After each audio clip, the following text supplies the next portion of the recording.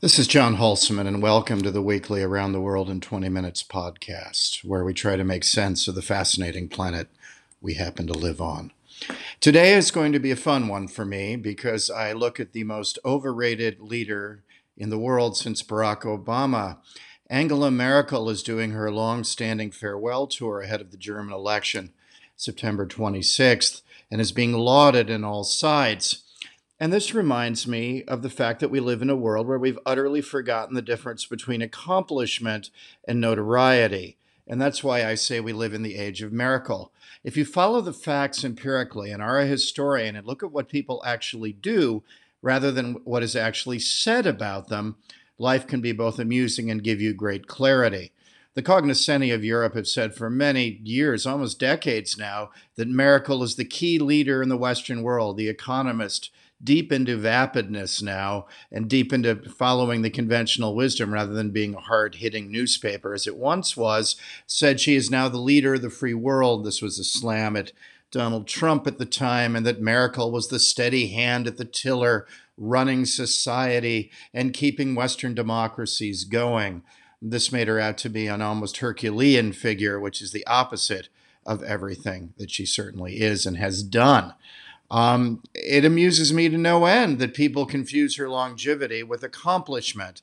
And when I would go to endless parties and endless conferences in Europe and talk to the great and the good, all of whom have been brainwashed into the idea that Merkel is some sort of great leader, I would say just simply and blandly, to their horror, evidently as though I were mad, what exactly has she done? What exactly has Mrs. Merkel accomplished during her many years in power? And they would look at me rather stricken and then say what the German public said in calling her Mutti, mommy, that creepy Freudian assertion that all Germany wants is mommy to keep the forces of the world at bay, keep calamity away from us, and nurture us in a way that keeps reality gone, as though Germany, rather than being the greatest power in Europe, were a 4-year-old child. And I think that this sums it up well. Merkel has been tactics, tactics, tactics. There is no strategy to Merkel. And if you look at it this way, everything she does makes sense. When Mrs. Merkel wakes up in the morning, she says, how can I throw plates in the air? How can I keep things going? Not, can I solve any problem? And if you don't master history, history will very quickly master you. I've been told she kept things going, that no calamity occurred in her reign. Well, that was true of Louis XV, whose long reign accomplished nothing for the Bourbons in France, leading directly to the calamity that was Louis XVI. Now historians regard this as almost commonplace, that this is the fact. But we live in an age of Merkel, where being notable by what people say rather than what you do is what matters. Mrs. Merkel has done nothing less than transform mediocrity into an art form. Let's do a thought experiment as we look at this. I mean, the key factor is every other major German chancellor, in a sentence or two, I can tell you something brave that they did that cost them, but was good for the future of both West Germany and then Germany as a whole. If you look at Konrad Adenauer, he decisively turned Germany to the West, had it join NATO, even though that meant leaving Eastern Germany behind and the dream of German unification behind for a good deal of time. He decisively transformed Germany, the new state of West Germany, into a Western norms-setting NATO member, which was no mean accomplishment, and gave it stability after the horrid years of Nazism. If you look at someone like Willy Brandt, through Ostpolitik, he bravely said, we're going to talk to and deal with Eastern Europe, particularly East Germany, trying to set up a system whereby we begin to move them slowly away from their gravitational pull to Moscow and more into a centrist line. This at the time was attacked by many, but is now seen as a key factor in the positive unraveling of the Cold War. If you look at Chancellor Helmut Schmidt, certainly no friend of the United States. I happened to meet Schmidt, have dinner with him a couple times as a young man, and his anti-Americanism was palpable. Also, his infuriating intellectual superiority, which I found not backed up by much. Again, to the shock and horror of anyone in the German cognoscenti, I think he also is a bit of a balloon. But on the other hand, when it came to it, bravely, Schmidt did see and transfer the center left against the far left. He took on the Baader-Meinhof gang bravely. And despite disliking the Americans and hating Ronald Reagan, he allowed the installation of intermediate nuclear forces into Germany, a key fact in winning the Cold War. This came at great political cost and may have cost him, indeed, the German chancellorship, but he did it anyway because it was right for Western Germany and the Western Alliance at the time. Helmut Kohl managed to wind down the Cold War with George Herbert Walker Bush in a way that unified Germany without frightening too many horses in France and the UK at the time, making serious concessions to both, enabling unification to happen. This caused controversy at the time, but he resolutely went ahead and did this. Even Gerhard Schroeder, certainly a chancellor, now a lackey of the Russians of the First Order, having sold out weeks after leaving the chancellorship to become a member of Gazprom et al., a paid lackey for the Russians. But during its chancellorship, Germany was economically the sick man of Europe. And despite this at the time, he bravely went about setting about far-reaching economic reform that cost him his job, but set Germany up for 20 years of growth, ironically under Merkel. So for each of the major chancellorships of Western and then Germany, you can see a chancellor who did something brave that we can very quickly paraphrase that set Germany on a better course than they found it. That simply isn't the case with Merkel. And when after every conferences and the cocktail parties, I'd say, what did she do that was brave? What did she do that transcended German society, making it better? Well, the Economist likes her, the FT likes her. I don't care. I care what is, not what a bunch of mediocrities say about a bunch of other mediocrities, what Chatham House says. The reality is, what do people actually do? Merkel has done nothing. Let's look at her record. And worse, by doing nothing, she's become the Louis XV of Europe, transforming a society already in relative decline with the rise of Asia, the rise of the emerging markets, the rise of India, the rise of China, and certainly didn't even keep up with the United States during this period of time. She left Europe in absolute decline. She found it in relative decline and left it in absolute decline. She will be seen as the Louis XV of Europe. And remember, he said, après nous le déluge. After us, the rain. Unlike the self-aware Louis XV, Mrs. Merkel is being garlanded with praise. And praise for what? Her utter mediocrity. For managing, as she said, crises rather than solving, as though this was a smart set way to say that's all you can do. Problems can never be solved. They can merely be managed. That's how people in decline talk. People on the ascendant who are doing well or are robust solve their problems and move on to the next. They don't manage problems, which has become code speak for doing nothing but kicking the can down the road. And at that, tactically, Merkel is a master. Let's have a look. Well, first of all, she lived off Schroeder's reforms, but never instituted any of her own. She moved her center-right CDU, the Christian Democratic Union Party, in alliance with the CSU, the Christian Social Union Party of Bavaria. She moved them from the center-right to the center, to the mushy center, where there was almost no difference between their corporatist views, their statist corporatist views, and those of the SPD and the Greens. Well, this certainly helped her win elections, but it didn't help Germany at all, because without any free market impetus of the kind that ironically Schroeder had provided, Germany has limped along, doing all right, growing in between 1.5 and 2%. Say 2% is the number that a healthy developed democracy, industrialized democracy ought to grow at.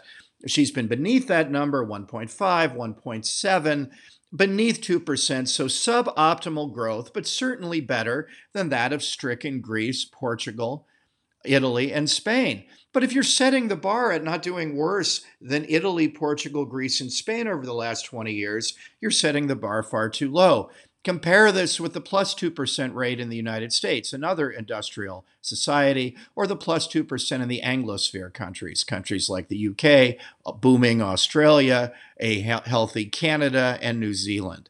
She has fallen behind even the other advanced industrial countries and has, as the engine of Europe, not allowed Europe to grow at the 2% it needed to be taken seriously economically in its competition with both the United States, the Anglosphere, and booming China and India, of course. So they've fallen year upon year, ever further behind by never taking any tough decisions on the economy, but limping along in what is now her social democratic way. The economic policies of the SPD, the Greens, and the CDU have been almost undistinguishable. And because of that, there has been less than dynamic growth, to put it mildly, in Germany, and certainly it has not served as the engine for the rest of Europe, which it had been up to then, pulling the rest of the continent forward. And as a result, Europe has been becalmed, sclerotic, in torpor, not falling apart, but not moving ahead. In other words, this describes perfectly the age of Merkel. Secondly, looking at the Eurozone crisis with Greece when it came to a head, Merkel behaved in typical fashion. She did just enough and wrote just enough checks to keep the whole system together without fundamentally transforming the EU into some sort of real currency union, which would allow it to take the dynamic steps necessary to cross-fund the weaker southern states. She did this because it would be political death in Germany and the northern European states. But without doing this, we have an incomplete currency union going on in Europe that is increasingly naked and open to everyone to see.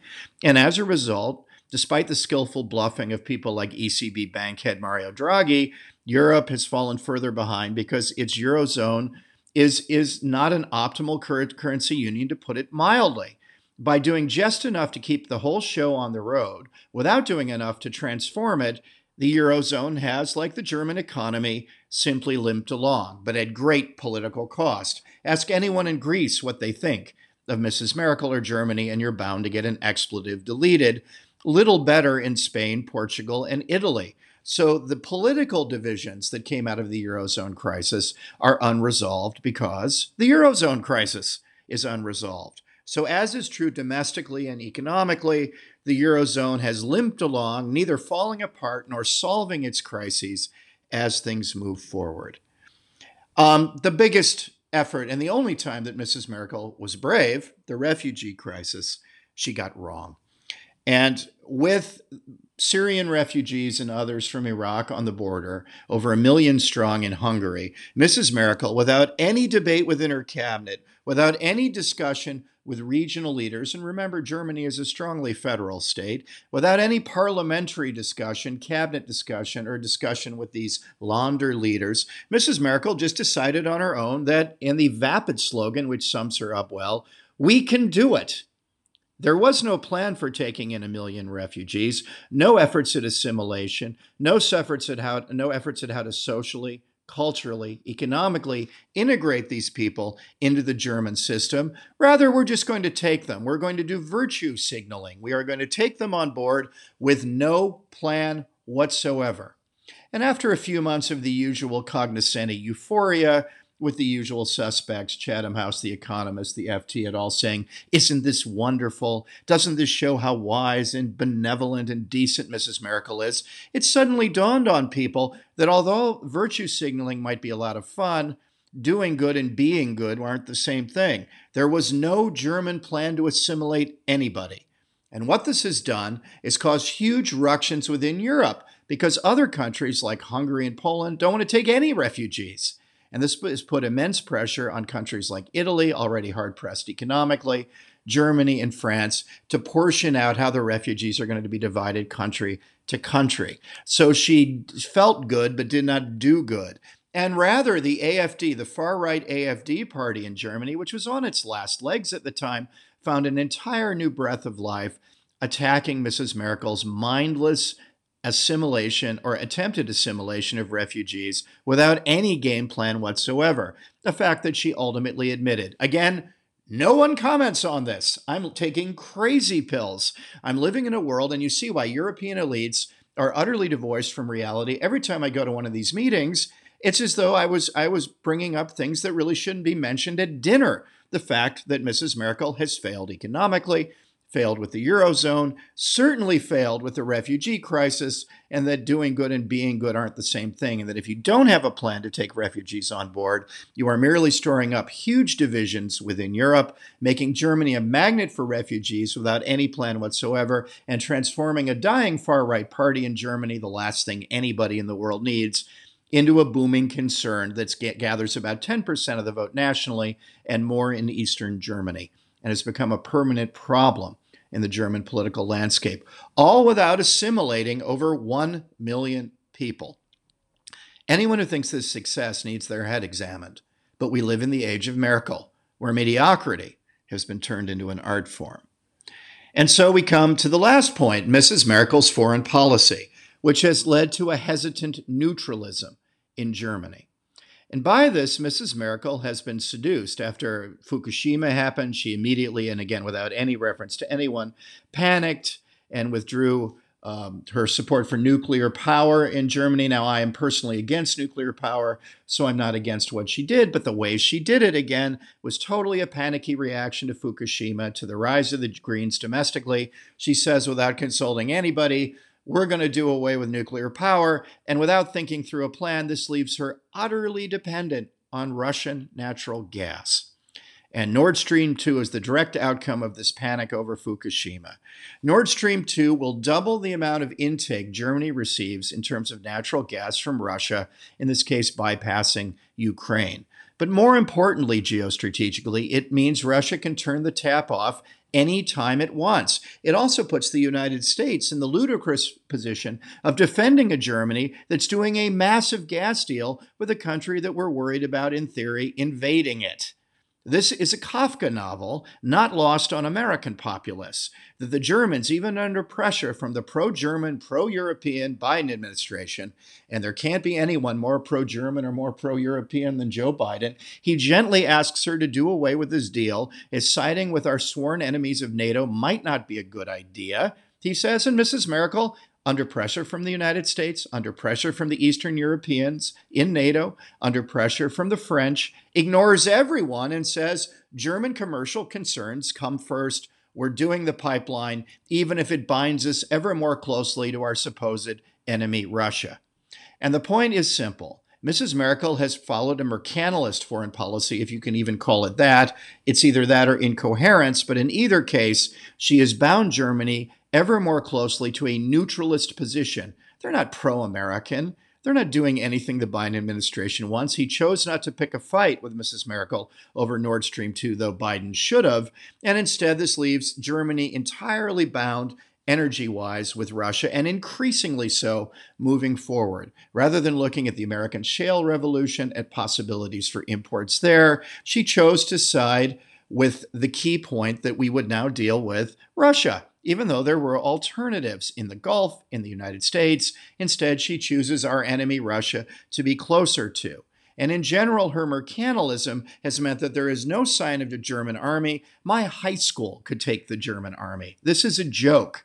Its defense spending has been under 2%, which is the NATO aspiration. Now, for generations, I don't even argue when I go to meetings anymore. When I started, I banged the drum and said, look, if you do 2%, we can talk about more European unified defense command and defense spending in an effort to get them to spend it. But the point is they simply don't want to.